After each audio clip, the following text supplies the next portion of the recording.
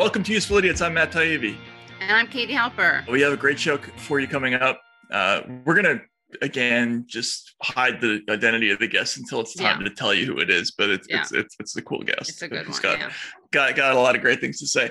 For those of you who didn't follow our Monday morning episode where we review the Sunday news shows, we have a new hero on this show who is a television reporter, a former television reporter by the name of Charles Jaco, who's just really funny, and our intrepid producer Matt Williams is a baseball player. Our intrepid producer, not Matt Williams, but Matt Wilson. Yeah, Matt Williams was a baseball player. Yeah, right. He's also my imaginary friend. He's Matt's imaginary friend producer. Right. Not that person, or the actual person, Matt Wilson. Did a little compilation for us of the greatest hits of Charles Jaco. We just want to take a quick look to introduce. It's our Jaco of the week. Jaco of the week. This is real quick. This is our new hero we've discovered. This is a cool clip of a very offended, triggered Tea Party member asking Charles Jaco about, speaking of members, about whether or not he knows what tea bagging means. Hey, Mr. Jaco, why do you constantly use the sexually derisive term teabagger? Oh, I didn't know it was. You didn't know it was, really? I didn't know it was. Seriously, nobody ever told you what... Can you tell me what it is? If you'd like me to, I would. Sure. See, if you want to go to Wikipedia, you got a BlackBerry, you never Wikipedia teabagger, ever. No. Can you tell me what it is? And you don't know the... And can you tell me what your interest is? My interest is that you constantly use it as a way to derive teabaggers. You know, as what you call teabaggers. Oh. All right. Why do you do that? You seriously going to look me in the face and tell me you did not know the negative connotation of teabagger? That's right. That's right. I told you he was a smoker. Wow. Yeah. Never heard it from Keith Olbermann or no Rachel Maddow. No, but I'll tell you what. Since you seem to be well versed in it, can you tell me what it is? I'm not well versed in the practice, but I know it is. You seem to be well versed in the practice. Can you tell me what it is? Because I have no idea what it is. I just know. Would you let me finish? I just know that they represent radical extremists. But in terms of teabagging, can you tell me what it is? Absolutely, I'd be more than happy to tell you what it is. Okay, the negative sexual connotation to teabagging is the practice of placing one's genitalia on another's face. Oh, that's vile. Yes, it is. How did you know something like that? Well, it's in Wikipedia, and it's a commonly used slang. How did you know something like that? It's commonly used slang. I can't believe somebody so young and fresh-faced would know something so absolutely repulsive. It is repulsive. Well, that's creepy. Don't you think it's repulsive that you use the term all the time? And now that you know what the term means, are you willing to stop using it? Well, I'll tell you what. Does he wear that on the air? Look it up because I'm not sure whoever you are that you're a bunch of a reliable source for anything. But well, just go check Wikipedia. I mean, it's pretty common. Wikipedia. How do you spell that? I think you know. That's good. Funny. I mean, he's kind of graduated in he's just deadpan, right? Yeah, deadpan. I like that. Yeah. Yeah. I like that when you pretend not to know something. The guy was really weird, though. Who was that bothering him? I don't know. It's like sort of like a what's that right wing gotcha organization? Oh yeah, Veritas. Veritas, right? Yeah. It's like Veritas Light. Seems like Veritas Light. Yeah, Yeah.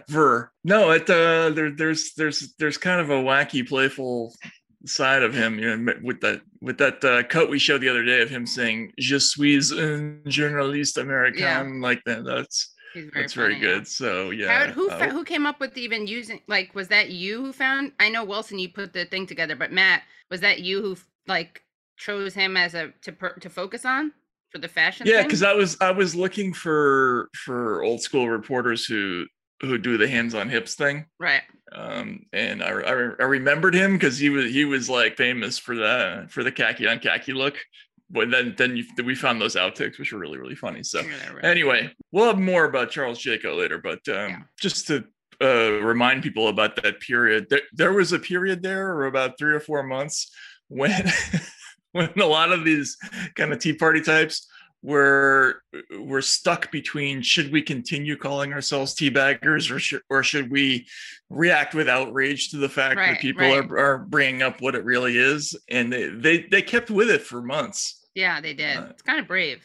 It was brave. I think it was a wrong move. You think it was the wrong move? Yeah.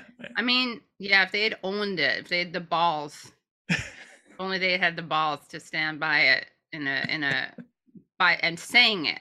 You know, they should have just said they should have just said they're teabag positive. And by the way, the definition, he's not, that tea partier is so stupid. He doesn't even, it's not genitals, it's testes in particular. Yeah, it has to be testicles. Yeah. Yeah. And only testicles. Yes, testicles and only testicles. By the testicles, for the testicles, and of the testicles. Right, because if there's anything else involved, then we're talking about something else entirely. We're doomed. Right, and you have to have that visual of dunking the tea bag in the tea. Right. Yeah. I see what you're saying. Now I get why you're saying testicles and only testicles. Yes, exactly. Yeah. All right. So let's get to the 4 food groups. All right. Am I up first? Yeah, you're up with Dem Suck. Yeah. All right, Dem Suck. So I'm being a little bit disingenuous here because this could have been easily Republican suck too. Felt like pointing it out that there has been an epidemic of former officials who are going on television and appearing in sort of big time media, opining on the Afghanistan story and being identified by their titles and not by their current occupation. And so one of the worst offenders has been Jeh Johnson, who was the Homeland Security Secretary under Obama. You might remember he actually once upon a time played kind of a key role in the Russiagate story, but that's a long time ago. He was all over the news about Afghanistan. And let's just look at some of the clips, because what's notable about this is that he went on basically every cable channel and not one of them did the right thing. So Matt, if we could just see each one of those in succession. So here he is with Wolf Blitzer. I was listening to the prior discussion. There's his identification, former Secretary of Homeland Security. People in the Situation Room in the Biden administration, many of whom I served with in the Obama administration. I remember what it's like 4 or 5 years ago to be in the hot seat, be in the midst of a crisis. It does seem, however, obvious that our government did not anticipate the situation in Kabul at the international airport and the mass exodus that would be attempted. Had we anticipated this, had we seen this coming, we would have, for example, left open Bagram Air Base. Let's go on to the next one. So remember, he's talking about we should have left open a base. Here he is on Face the Nation, CBS. When are we leaving? If not now, when? If I were advising the president, I probably would have recommended that we keep in place in country a highly trained force of about 2,500 or so for counterterrorism purposes. The president, I know, understands the stakes. He's heard it before, 8 years as vice president, and has decided, along with the support of most Americans, apparently, that it is simply time to get out. So we can move on to the next one. Remember, here he is. He's saying, let's leave 2,500 special forces in country. Here he is on CBS this morning. It does seem as though we had to rush to get the 6,000 in. We did not anticipate, and the president acknowledged this, we did not anticipate the speed with which the Afghan government would collapse and the Taliban should he have anticipated it, do you think? Given it's difficult to second guess. I don't have the intelligence assessments anymore that I used to read every single day when I was secretary. Yeah. But it does seem as though, given the timeline we were on, that this Afghan government was going to collapse rapidly because of the way in which we got out and because of their own inability to fight. The whole thing collapsed like a tent on toothpicks. This is MSNBC. I like the way he spells his name. Jeh. Bring in the former Secretary of Homeland Security under President Obama to talk about Secretary all this, Jeh Johnson. Mr. Secretary, good to see you this morning. Let's start with Afghanistan and the announcement we're expected to hear from President Biden today that before the 20th anniversary of September 11th, almost 20 years since that October day when the first troops set foot in the country, that they'll be coming home, all of them. What's your reaction to that, and what do you think are the implications for the global threat assessment? What does it mean for the threat of terrorism from that part of the world? Well, the first time I visited Afghanistan, when I was general counsel of the Defense Department in 2009, there were things that struck me. One, it's a mountainous terrain. It is largely ungoverned space, very tribal. And the Taliban basically takes the attitude that we may have the watches, but they have the time. Not much has changed over the last 12 years. They've essentially been waiting us out who said that until in the we last 2 finally weeks. leave. We have to be realistic that when that happens, they will likely overrun the country. They will overwhelm the existing government. There will be a huge setback to women's rights. There are not many good solutions. There is no obvious better solution to leaving. Ideally, there should be a three-way agreement between the Taliban, the Afghan government, and the United States, but that's not going to happen. So Matt, I think it's very important to, this is very relevant experience, right? His background, his past, but what is it that they're leaving out that you think is so relevant right now?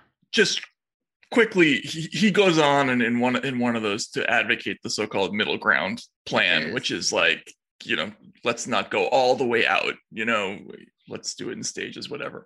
No, Jay Johnson sits on the board of Lockheed Martin now. That's his job. Right. And so this has become, it's incredibly frustrating because this is all over the news media now. And it's not just Jay Johnson. He's one of the worst because he's on TV a lot. You have people like Condoleezza Rice, who's she's on the board of a company that does AI contracting for the Pentagon. David Petraeus, who's on the board of several defense contractors. There's a series of others. It's gotten to the point where the only place where you like General Jack Keane is another one. Mark Esper, the former defense secretary, he's another former Raytheon person. Jack Keane is the guy who makes Humvees.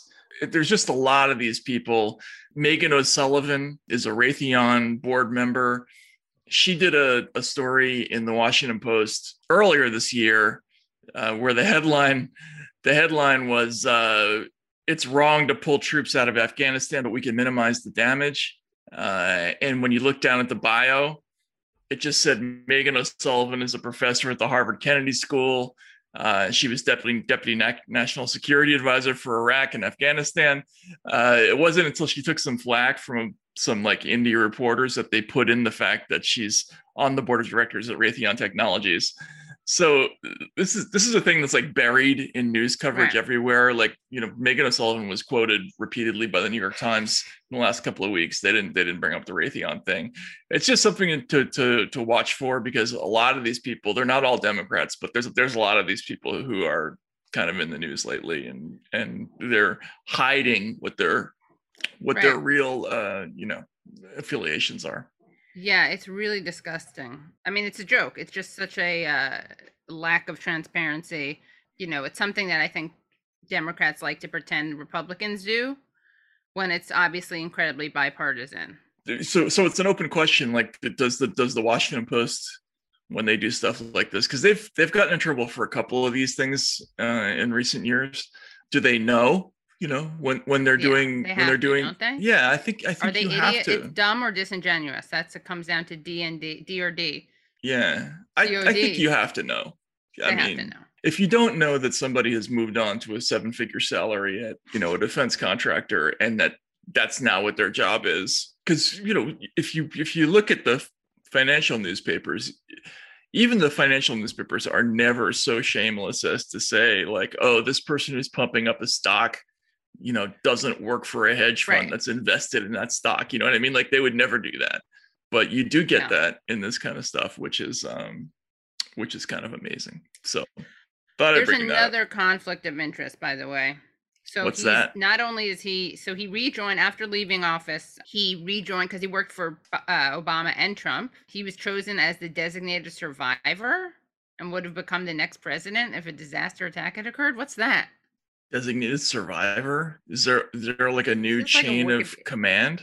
That is so weird. I don't know what that is. But after leaving office in January 2017, he rejoined the law firm, Paul Weiss. Paul Weiss, yeah, he was Paul Weiss. Mm-hmm. Oh, that's Paul Weiss. I didn't realize there were all those other names. Paul Weiss, Rifkin, Wharton, and Garrison. He's also a member of the boards of directors of Lockheed Martin, U.S. Steel, the Council of Foreign Relations, the Center for New American Security, WBGO, and a trustee of Columbia University, but also he's on the board of the National September 11th Memorial and Museum. And do you know when his birthday is? September 11th. Yeah. Very nice.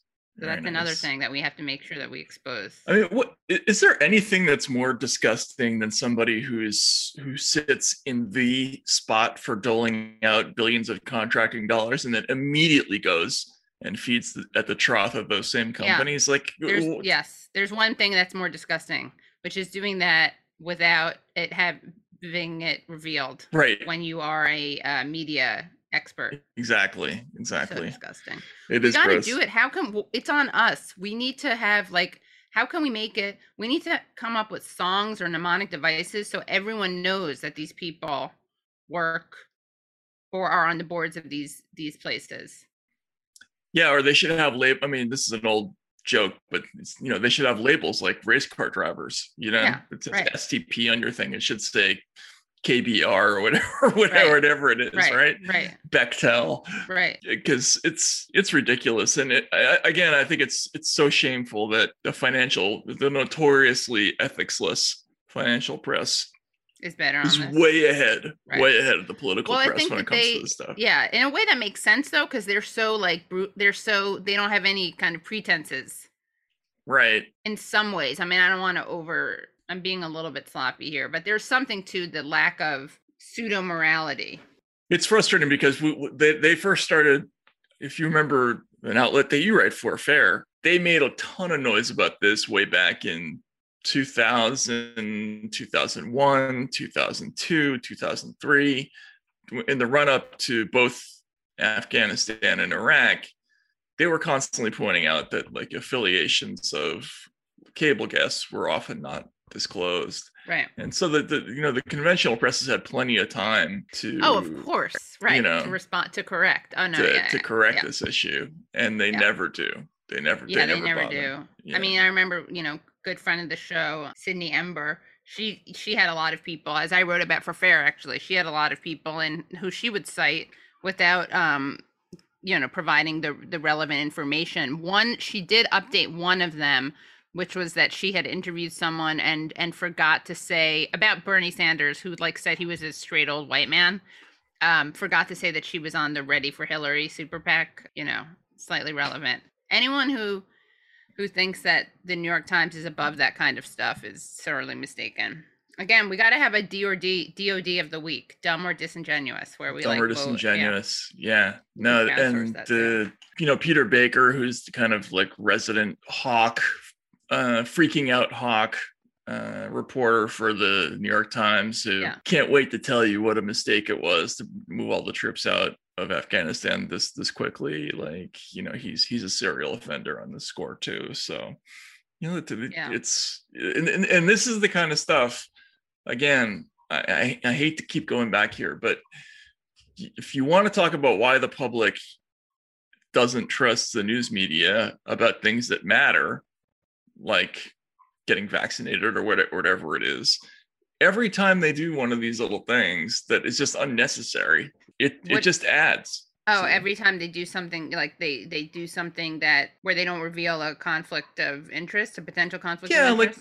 Every time they do something that's dishonest or looks like it's shilling for the government or whatever it is. We saw what happened with the drone bomb story, which was so classic because this has been going on over and over again, for the last 20 years. The Defense Department put out this very sneakily worded statement afterwards where it said something like, "We're not aware of any civilian casualties." That immediately became, no civilian casualties were reported in the press.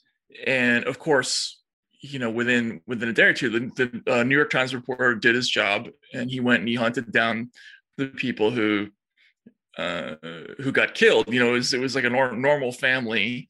That there was a guy who was driving up to his house in his Toyota Corolla, and his kids ran out to come see him, and the Corolla gets blown up by a Hellfire missile or whatever it is, and everybody dies. And that's the story. But of course, we run with the bullshit DoD version first. You'd think we'd learn our lesson by now, since they've lied so repeatedly about all this stuff. Anyway, just a thought. So what do we have for Republicans suck? So yeah, Republicans suck. We got it's like choosing between your children. It's hard to have favorites, so I had two favorites. That didn't really work, that metaphor. Anyway, two stories coming out from guess what state? If it's bad Republican news, I feel like Texas, Florida. Texas, you got it. Mm-hmm. Yeah, Texas. Okay, so there are two stories coming out of Texas. One, do you want to go with the abortion one first, or do you want to go with the voting one first? Which one do you want to start with? Let's go for abortion. All right, let's go for abortion, because they're certainly not. So, Texas enacts near total ban on abortions, the most draconian anti-choice law in the country. I'm reading at Democracy Now! In Texas, a near total ban on abortions went into effect today at midnight after the U.S. Supreme Court failed to rule on an emergency petition filed by abortion providers seeking to block the measure. So this law bars abortions just 6 weeks into a pregnancy. And that, by the way, is before people will sometimes know that they're pregnant. No exceptions for rape or incest. And this is probably one of the worst parts of it. Anyone in Texas can sue patients, medical workers, or even a patient's family or friends who, quote unquote, aid and abet an abortion. And yeah, which again, it's not a crime. So it's kind of weird, because how can you aid and abet something that's not a crime? But I guess it is now. And until now, no other 6-week abortion ban has been allowed to go into effect. Yeah, it's really awful. I don't know what's going to happen next. I think that they're going to, people say reproductive justice advocates have vowed to keep fighting. Isn't that unconstitutional? Like I would think that there would be a legal challenge that would be instantaneous. Yeah, there must, right? Because it's basically undoing Roe v. Wade. Yeah, no, it's an end run around it for sure. Yeah. All right. So what's the other one? Okay, so then we also have in the same lovely state, we have Texas. The Republican-controlled Texas legislature passes bill overhauling the state's elections, and here's some of the things that it does. It's really great. One of the most draconian things happens. It aims at Harris County in particular, which is like a growing Democratic hub, and it includes Houston. And here's some of the things that it forbids. Ready? Balloting methods that the county introduced last year to make voting easier during the pandemic, including drive-through polling places and 24-hour voting, as well as temporary voting locations. It bars election officials from sending voters unsolicited absentee ballot applications and from promoting the use of vote by mail. And apparently, I'm reading at the Times, it greatly empowers partisan poll watchers, creates new criminal and civil penalties for poll workers, and erects new barriers for those looking to help voters who need assistance, such as with translations. And it requires large Texas counties where Democrats perform better to provide live streaming video at ballot counting locations. Wow. So, I mean, I don't know what's going to be easier to do moving forward, have an abortion or vote. But I suggest that while you can, do both. While you're waiting online, try to get an abortion. While you're waiting to vote. I wonder how often, I mean, that's probably not something that people do to get simultaneously a whole lot. No, but, necessity is the mother of invention, so. That's true. That's true. That's absolutely right. Yeah, those are pretty bad. Or at least do them back to back. Right. While you still can. Although I guess you can't already. Yeah. Well, you really want to act fast, fam. Act fast. Yeah, definitely. 5 weeks. Don't even wait till the 5th. Try to do it on the 4th. I mean, I'm being somewhat facetious because obviously people may not even know. But yeah. Eventually you're only going to be able to vote in your first trimester or something like that. First trimester, if only. Right. That would make it easier. They might as well link those two things, the right to vote and the right to abort. Right. You don't want to have to keep track of those two dates. It gets confusing. It does get confusing, yeah. So. Yeah. Well, that's definitely. Abort early and often and vote early and often. What's your take on, I don't know, I guess we talked about this a little bit on Monday, but the Republicans have been kind of schizoid on the whole Afghanistan thing. Like they can't seem to decide whether they want to take credit for the withdrawal or whether they want to go back in. Baby with the bathwater. Yeah. Birth analogy. That's right. Throw. No. Let's not even go there to the jokes that are possible in that one, right? So yeah. But it's really terrible. In case my being glib about it confuses anyone, that's really bad, and I hate Abbott. He's not good. He's not good. I think he and Ron DeSantis should be on a desert island together. With I hate kids. DeSantis a little less. Yeah, maybe. He has that shit-eating grin, Abbott. It's just this is terrible. It's not that I like him. I just think that some of the press about him has been a little bit. What is he doing now? They're like punishing schools that have mask mandates. Yeah, no, that's fucked up. Well, see, and this is an issue that's starting to drive me nuts because it gets to the schizophrenia of, frankly, both parties about the exercise of government authority. Like, so the people who are states' rights people, theoretically they're federalists, right? And they loathe federal executive power. They're really, really not into the idea of the kind of the libs in Washington telling them what to do, blah blah blah. And then all of a sudden, when there's a state level executive who issues a decree that's kind of dictatorial, and counties or towns want regional control, suddenly they're against that because they're not in favor of that kind of federalist model, right? I mean, that's not really federalism, but it's it's the same kind of idea. Like we want more localized democracy when it's at the state level, but we want less of it when we have a governor who's issuing these decrees. And frankly, there's flip-flopping that goes on with the Democrats on that kind of thinking too. There are people who are completely against any states' rights arguments until suddenly there's a state-by-state effort to start changing, for instance, marijuana laws or something like that, right? But the Republicans are worse about this. Giving people freedoms, like to be fair, giving people freedom state to state is different. I feel like there's some consistency when you're doing state-by-state healthcare, because it's like they want it to be federal, but it can't be. So it's still not their choice. It's not their lawmaking of choice. I'm not someone who usually really goes out of my way to defend Democrats as consistent. I do think in this case, though, that there's more hypocrisy on the other side. There is, but there's some. There is definitely some on the other side. Like I've always been kind of in favor of, like when it comes to drug laws, for instance, that states should be a state by state thing. Like states should be able to, they should be allowed to vote to decriminalize drugs. Right. And if you are going to allow that, then it's pretty hard to argue that some other things that Republicans want, as states' rights issues. But in this case, it's like there's a federal right, like abortion is protected federally. It's like chipping away at rights versus creating more rights. There's something different directionally. Yeah, I'm not so sure. All right, we'll have to get some philosophers and law professors. Yeah, we'll have Samuel Moyn in there. Exactly. We got to have him on to talk about his book Humane, which is totally on topic. It's about how Obama made war more sustainable. Right. Okay, so 4. Isn't that weird? This is a good one.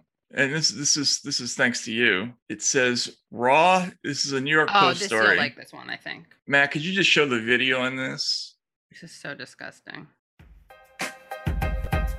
Okay, so what do we got here? We got what are these things called then? Okay. What the cluck? See, again. Yeah. What are these things called? I can't remember what these things are called. Baggage carousel. We got a baggage carousel. So try not losing your lunch, it says. And after seeing this on the baggage claim carousel, and how would you describe it? It's a big square piece of chicken parts. Yeah, it's a bunch of chicken parts that are in a square that must have fallen out of a container. Ew, luggage filled with raw chicken spilled onto the baggage claim carousel at Seattle Tacoma International Airport, aka SeaTac, adding to the stomach-turning sight the dozen or so chickens had formed into a frozen cube inside the cooler during the flight. So I grew up reading these books by the Walachinsky family. Ever heard of them? Who are they? They wrote these. They're Canadians, I think, and they wrote these books called the Book of Lists. They also wrote the People's Almanac. Okay, cool. Remember that book? It sounds progressive, but I don't know if I do remember. No, it's not. It's not. No, it's not. It's just full of like people's history. Yeah, it's like full of just random information. Yeah. And they always had a feature in one of them, like 10 things that fell from the sky. So this isn't from the Book of Lists, but it's like sort of the same idea of like stuff that comes out of an airplane. So here's one list. Poultry fell over Virginia last year. Then there was fish fell over the remote Australian town of Lajamanu in 2010. Oh, so these like literally just dropped from this wasn't about a conveyor. It wasn't about a conveyor belt. It's just stuff that came off an airplane and fell onto into the world, right? So we've had blood fall out of planes, frogs, although that's more likely a natural phenomenon. Frogs and tadpoles. I think I forgot about tadpoles. Sharks have fallen from the sky. That is the worst. Were the sharks alive or dead?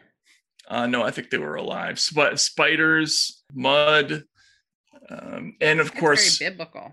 Frozen urine is another thing that happens because when you're in a plane, urine. Yeah, you're in a plane. You're in a plane. Yeah, exactly. And the waste comes out, but it freezes on the way down. So it which is like really gross.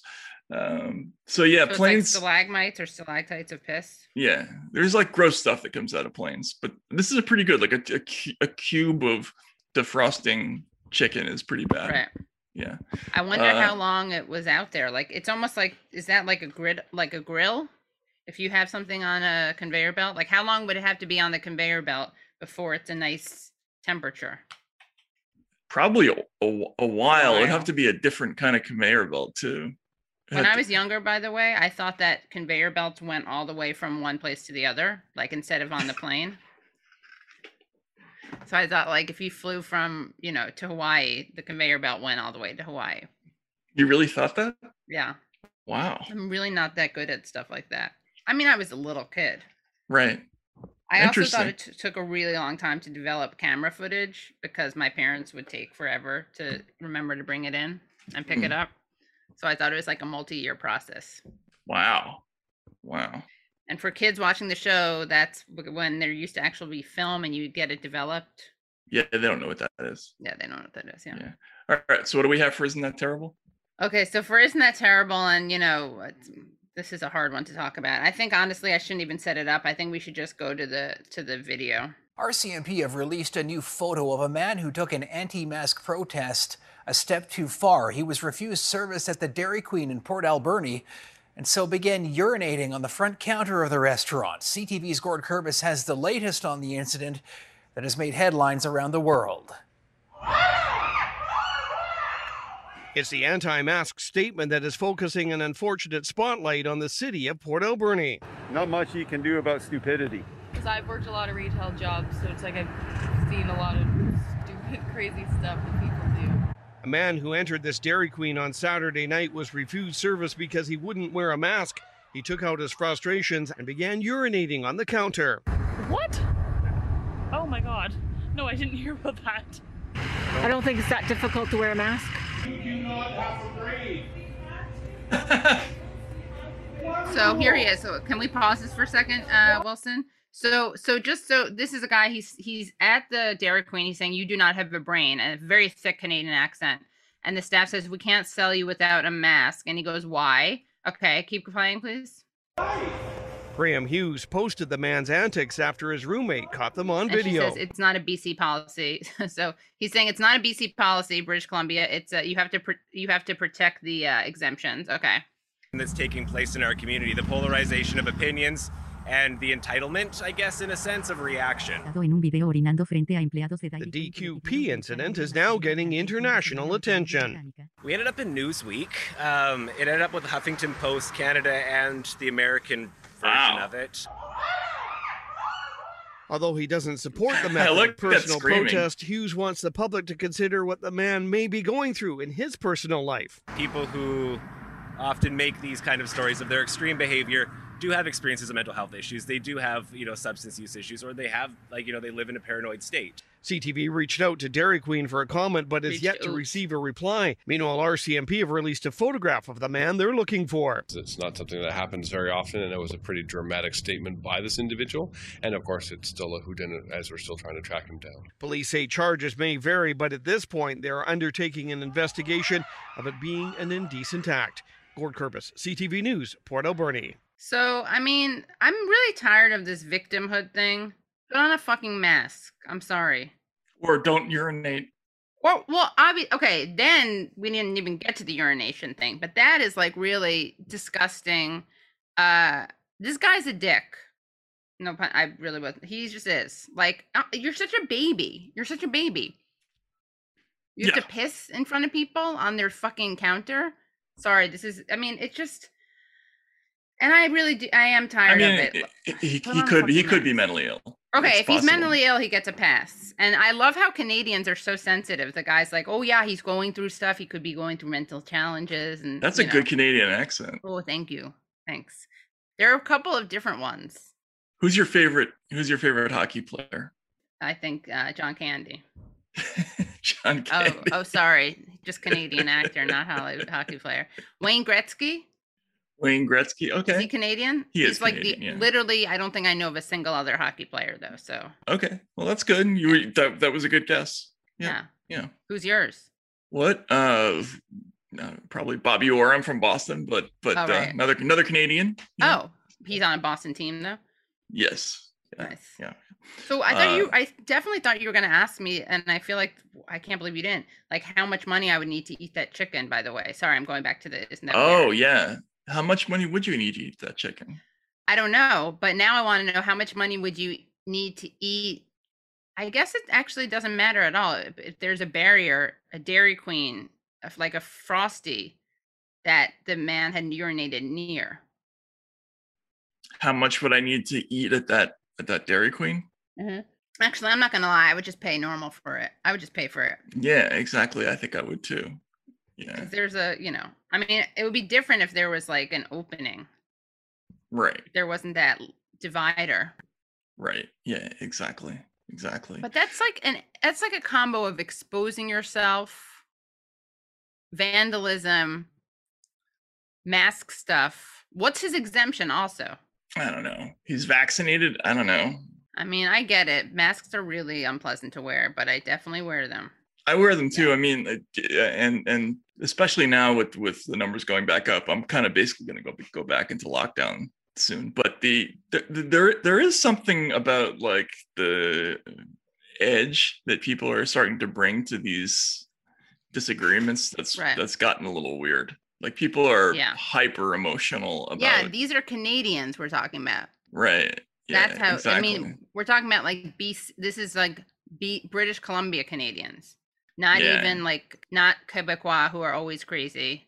Yeah, you can go to a table full of Canadians and just start whacking them with cattle prods, and they'll apologize to you. Yeah, exactly. That's Right? how far we've come. Yeah, and now even they're acting like getting belligerent. Getting belligerent. Yeah, We have to keep Canadians the way they were. we have to keep them out of this country.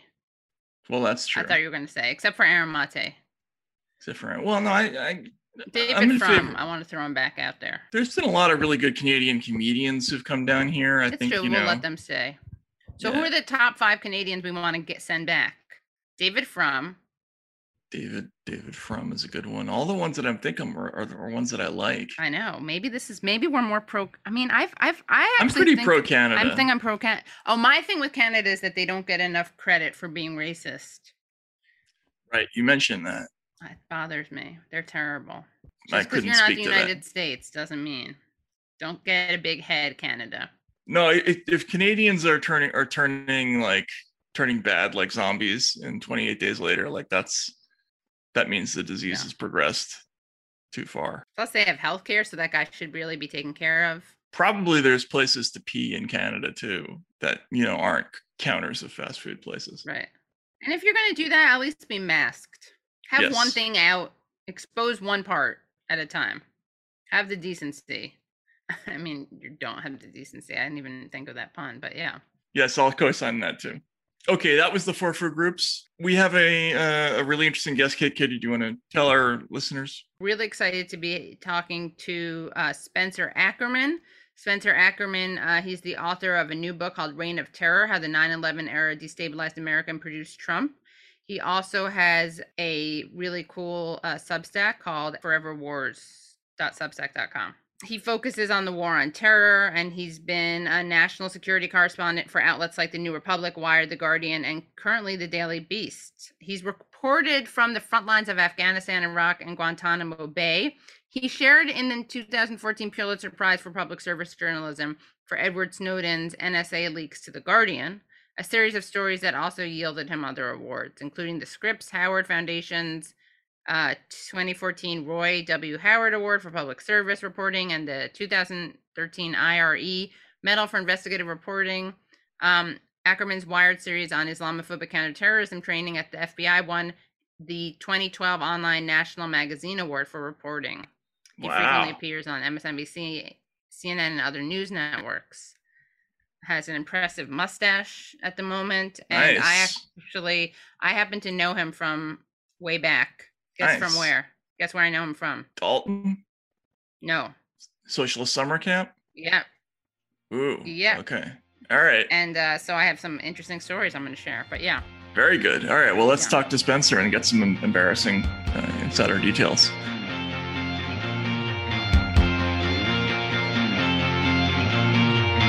So, Spencer, welcome to the show. Can you tell people what the thesis, for those who haven't read it, what the thesis of your book is? Yes. So the book is about a Reign of Terror, by the way. Reign of Terror, yeah. The thesis is in the title, but, just to expand on it a little bit. Sure. So the thesis of Reign of Terror, how 9/11 destabilized America and produced Trump. The 9/11 era, the response America chooses in response to the 9/11 attacks, is a doorway to the most violent, most nativist, and the most dangerous currents in American history that are unleashed and given new license after 9/11 to take power, and to do so under an atmosphere of righteous, patriotic vengeance. I call it the subtext or the engine of the war on terror. Once political elites decide after 9/11 to divorce an interpretation of what prompted the attack from any of the historical and material circumstances that bin Laden outlines in his various communiques before the attack, what remains is a civilizational and metaphysical interpretation of what happened on 9/11, which is to say that, as Bush puts it, evildoers from a marauding foreign civilization are truly the ones that are responsible for this act, not 19 people and the billionaire that they answered to. Accordingly, that filters the direction of America's war on terror down particular paths, all of which favor authoritarian opportunities, the erosion and outright, in some cases, destruction of constitutional freedoms, the things that are supposed to sort of institutionally safeguard both your freedom and your safety, become just decimated by explicit act of the war on terror. So, for instance, surveillance, suspicionless surveillance on a scale that would have been unthinkable, as well technologically impossible a generation before, becomes over time not just a persistent force in American national security, but symbiotic with the 21st century capitalist economy, what Shoshana Zuboff of Harvard Business School calls surveillance capitalism. The NSA at this point just piggybacks off of that for a lot of its operations. That's an outgrowth of the war on terror. The steady erosion of the rule of law through processes like that render the Fourth Amendment quaint, the ability to, once defining an ever-shifting enemy in civilizational terms, not only can you invade and bomb and occupy a tremendous number of countries overseas, but also you can use that same justifications against your Muslim neighbors and do things that are unthinkable in things that are unthinkable in white communities, in Christian communities, like creating a network of 10,000, it was estimated in 2010, informants to do things like invade and spy on places of worship. The FBI teaches its counterterrorism agents at one point in the war on terror, in a series of stories that I did for Wired, that Islam itself is the enemy rather than Al-Qaeda or any other specific terror group. Things like that just compound and compound and compound. And eventually they mix with another very volatile element, which is that the wars themselves in Iraq and Afghanistan and elsewhere are disasters. They don't deliver the kind of dopamine hit for American exceptionalism that they promise after 9/11. They deliver only agony, they deliver only misery. And over time, this creates a real cognitive dissonance in a lot of the people, particularly on the right, whose like real anger and trauma over 9/11 is cultivated by their political leaders into this civilizational context. And they start asking things like, why can't the elites that launch these wars bring them to successful conclusions? And they start rejecting the euphemisms of the whole enterprise, like calling it a war on terror, saying that an Islamic cultural center an Islamic cultural center in Lower Manhattan is a ground zero mosque. Right. Like it was Mehmet the Conqueror turning Hagia Sophia in Constantinople into a mosque. Those explanations become increasingly desirous, especially after ISIS happens. ISIS, which would of course not exist if not for the invasion and occupation of Iraq, to the point where its refugee flows, people trying to escape ISIS, are treated in the United States as an adjunct of ISIS, no different than ISIS. We're seeing that right now in how the Trumpist elements of the right are reacting to the withdrawal from Afghanistan and treating people, in this case, who served the United States' war interests as being indistinct from the Taliban. This was a slow process from both institutional, political, and cultural lines that basically create such an atmosphere of authoritarian possibility, nativist opportunity, and repressive potential that it makes someone like a Trump figure feel in retrospect inevitable, like he's a lagging indicator of the 9/11 era, even when he uses very cannily rhetoric that suggests he wants to depart from it. Yeah, you mentioned how he talks about the stupid wars, but actually, like civilian killings went up. I think you cite a study that says 330% because of his role in Afghanistan and of course Somalia. Yeah, you talked in the book about how, I forget the exact wording, but it was essentially that Trump was one of the only candidates who had the insight that the subtext of all these wars was actually this civilizational racist idea about sort of non-white contagion, and that he made that more overt in the way he talked about these wars. But he also took advantage of the other thing that you just mentioned, which was that the wars were failures. Like in his stump speeches, he talked about the stupid wars. He talked about forever wars. I remember him scanning crowds and looking for vets, in the crowds, and adjusting his speeches accordingly to talk about the mistreatment of soldiers and that sort of thing. But the premise of the book essentially is that the United States security apparatus and the way they handled their response to 9/11 created the political conditions for somebody like Trump to take advantage. Is that sort of the idea? Yeah, and the elites in both parties, right, both are the architects and the custodians of these wars, particularly as they become like increasing disasters. And it will be those elites who by 2015, 2016 are like, oh my God, where did this guy come from? Like, how could it be?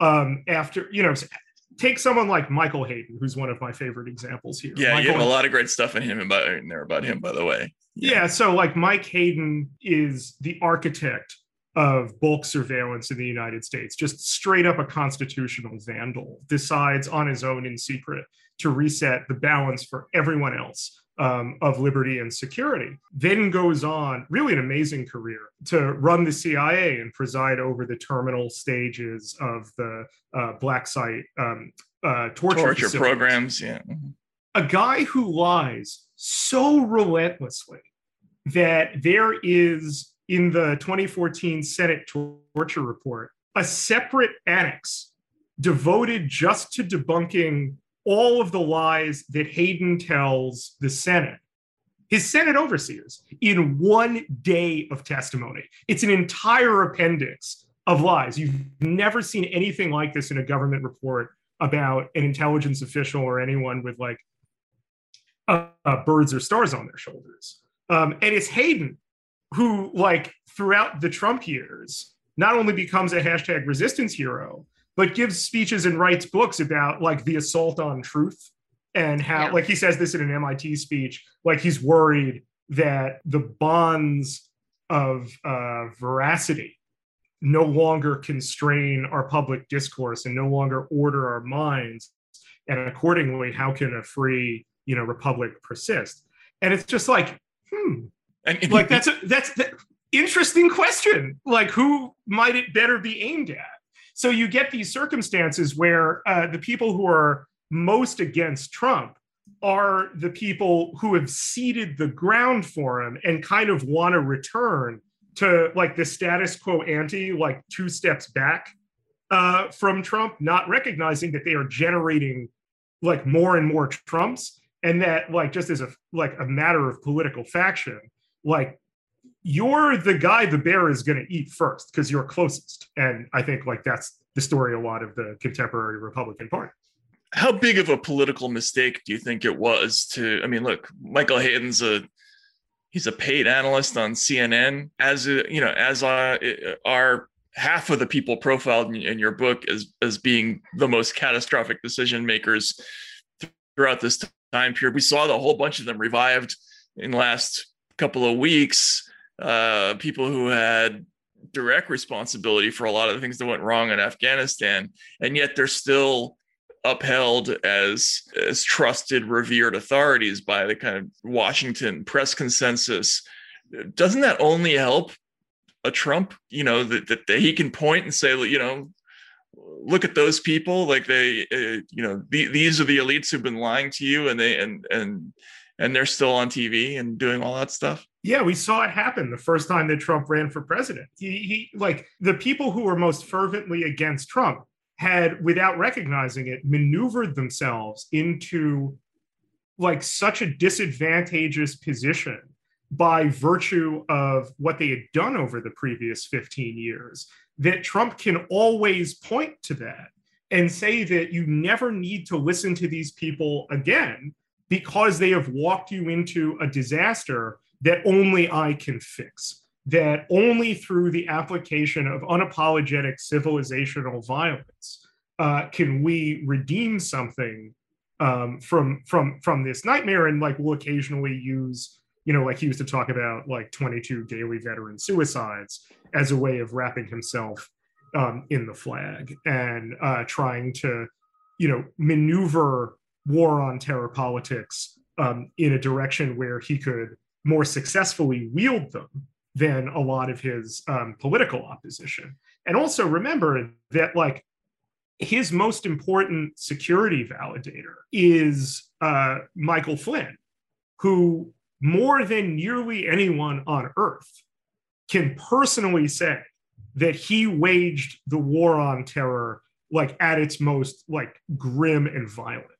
Flynn takes away from that service 2 really like central points that fit perfectly inside the both Trumpist narrative and the coalition that they're building in the agenda that it's going to serve, which is that first, the enemy is Islam.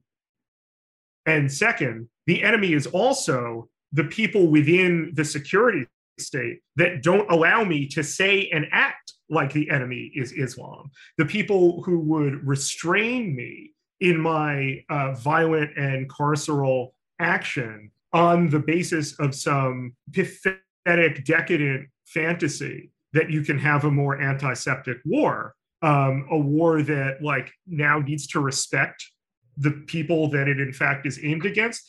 Flynn like is in this kind of crisis of American exceptionalism that occurs when he's pinioned between the wars that he's fought that are supposed to be these, you know, valorous reassertions of American power determining how the world will once again work in America's favor, and the realities of how nightmarish and disastrous and wasteful all of it in fact, you know, turns out to be. And then of course, when Flynn is the subject of the Mueller investigation, that becomes this perfect opportunity to use like the rampant criminality and corruption of the Trump clique as a way of saying those same people who are persecuting Mike Flynn are the same people that have gotten us into this wretched circumstance. And by the persecution of Mike Flynn and through him, Donald Trump, this witch hunt that is happening is ultimately a way of performing a coup against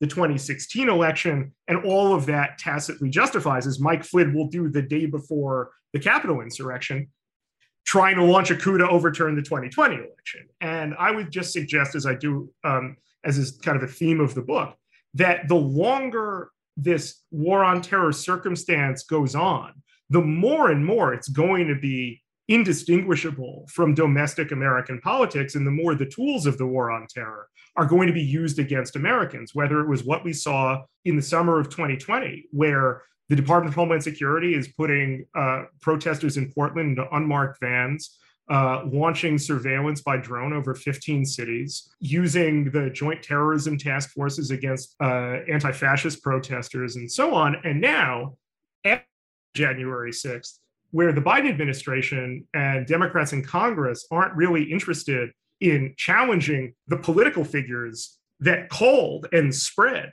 the lie about the 2020 election being stolen and prompted and directed January 6th. Instead, they're using only a security approach, prosecuting low-level people who like committed acts of violence or at least acts of criminality that were already illegal in the insurrection, but having no other answer than to kind of throttle how far they want to reorient the mechanisms of war on terror, law enforcement, and surveillance against this, which of course reaffirms the narrative of the extreme right. Yeah, I mean, I was going to say that, yes, I mean, I get that there's a need to adequately prosecute all that, but the expanding and creating a domestic war on terror, which is the language that's being used, right?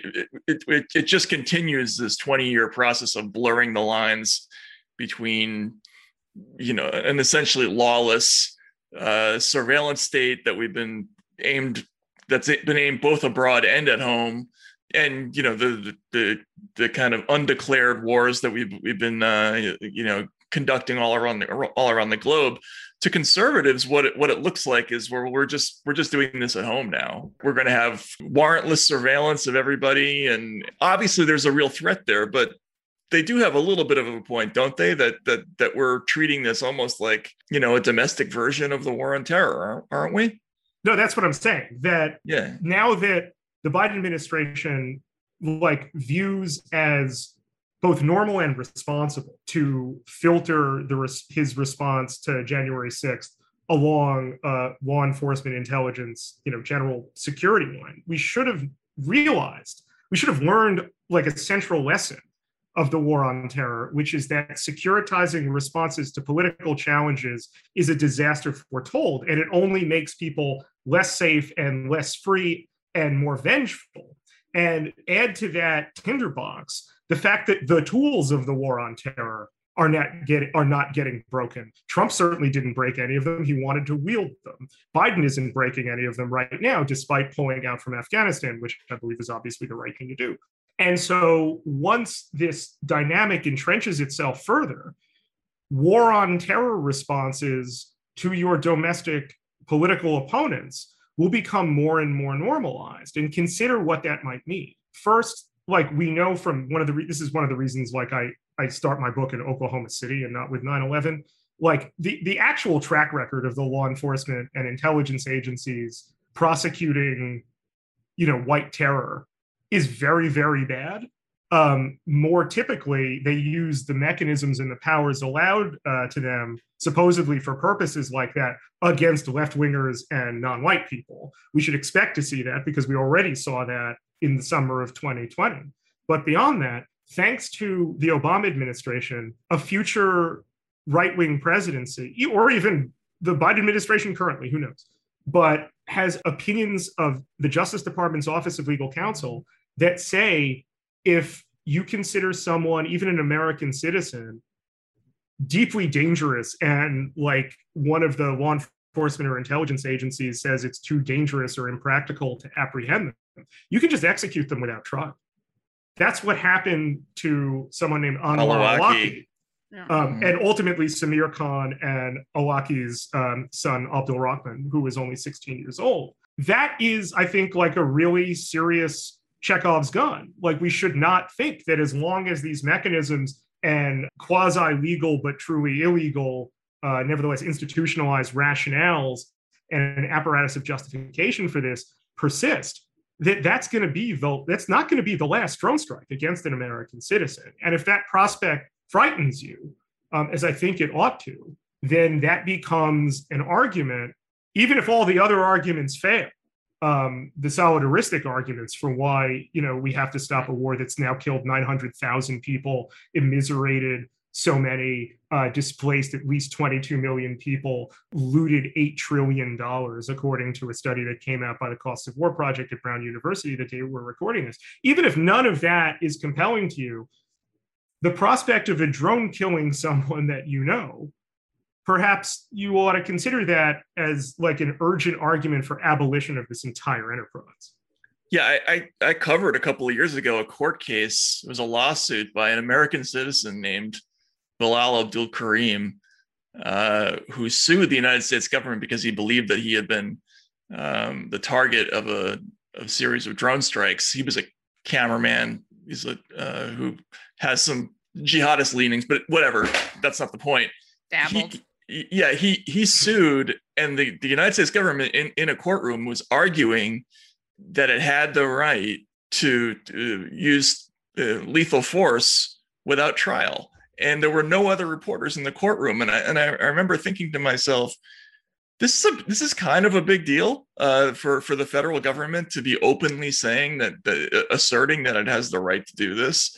And, why does nobody care? Because I imagine the public does care on some level, right? I mean, they knew. Or they would if they knew. Or is that not true? Did they not care? I mean, that's an interesting. This was under Trump or Obama? Sorry. This was under Trump, but the act happened under Obama. But the point is, I think a lot of what you're talking about the tools of the war on terror, over the course of the last 15 to 20 years, there's been a lot of suspicion that's been generated on both the left and the right towards the government because they've done a lot of the sort of unilateral, extra legal things that people don't like and frighten people. And encased in an apparatus of lies to both justify it, claim that it's not as bad as it was, and hide the truth from the public about it.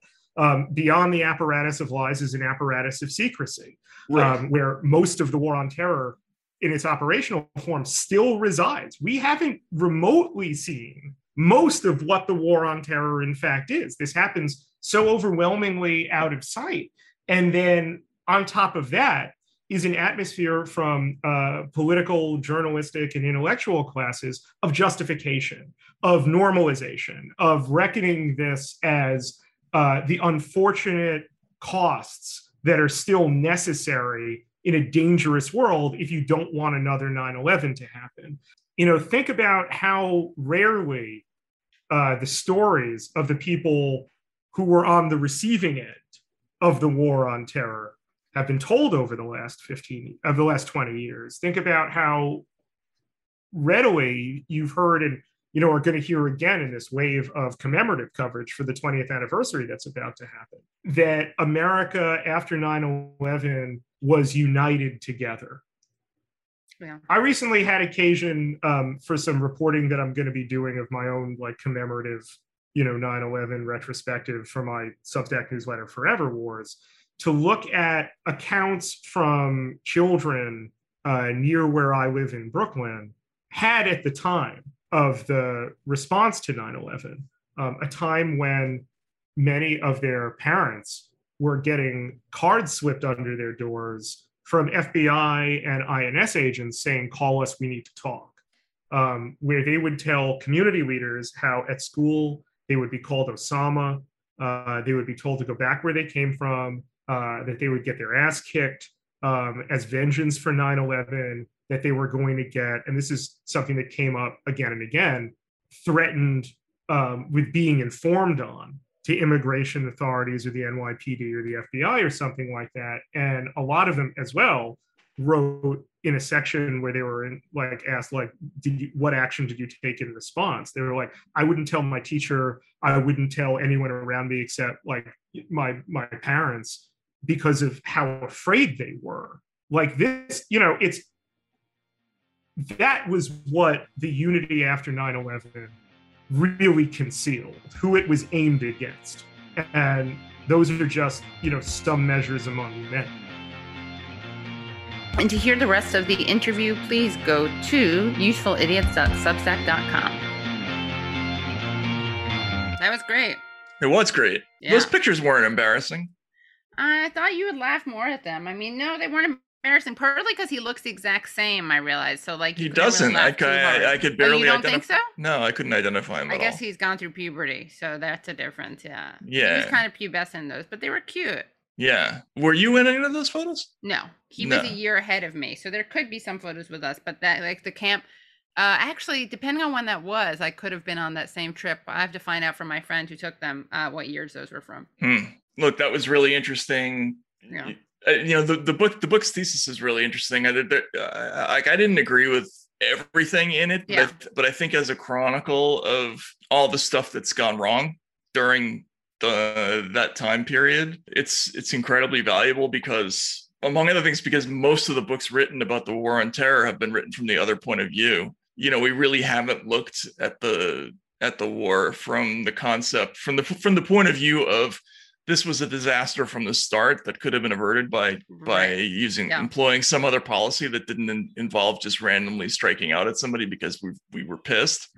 It's really great at walking us through all those bad decisions, all the bad political decisions, everything that happened during the Obama years that kind of politically nudged us towards Trump. He's very laser focused on, a question we just don't talk about a whole lot, which is what is the political and psychological subtext of this entire gigantic enterprise, which we don't talk about it. We're in war all over the place. And everybody seems to think that it's all interconnected because they're all jihadists or something like that. But these are different groups. It's different situations. Some of them are not terrorist groups. Some of them are internal civil wars. We're just all over the place having military operations that are doing different things. And we never really think about why that is. I mean, if you remember the 80s, it was like a huge deal. We went to Grenada for 2 days. I felt so much safer. Right? Like they made a Clint Eastwood movie about that. And today that wouldn't, it would not make the news unless something remarkable happened, like a Kardashian landed there by mistake, Right. Yeah. Did you see what's his name? Ian Millhouse, is that his name? Who tweeted today, this is the first day of my life, America's not at war or something? No. People have to remember, we're still at war. We're still in a bunch of wars. Yeah, no, we're all over the place. Anyway, it's a really interesting book. It's definitely worth reading. Thanks for listening. We'll talk to you again next week. Make sure you subscribe. Yeah. Rate, review, all that stuff, and we'll see you again on Monday. On Monday morning, and see you again next week. And make sure you get our if you are watching this, listening to this, make sure you do the Substack so you can see some embarrassing pictures of Spencer Ackerman. That's right. All right. Take care now. Thanks, guys. Bye. Hello, thank you so much for listening to and watching Useful Idiots. For full episodes and extended interviews, please subscribe at usefulidiots.substack.com. You can subscribe on YouTube at youtube.com/usefulidiots for clips, live streams, and full episodes. Also, subscribe to us wherever you find your podcast. Follow us on Twitter at UsefulIdiotPod and use the hashtag UsefulIdiotsPod. Join us Mondays at 10 a.m. for the Useful Idiots Monday Morning Show, where we discuss the Sunday morning news shows so you don't have to watch them.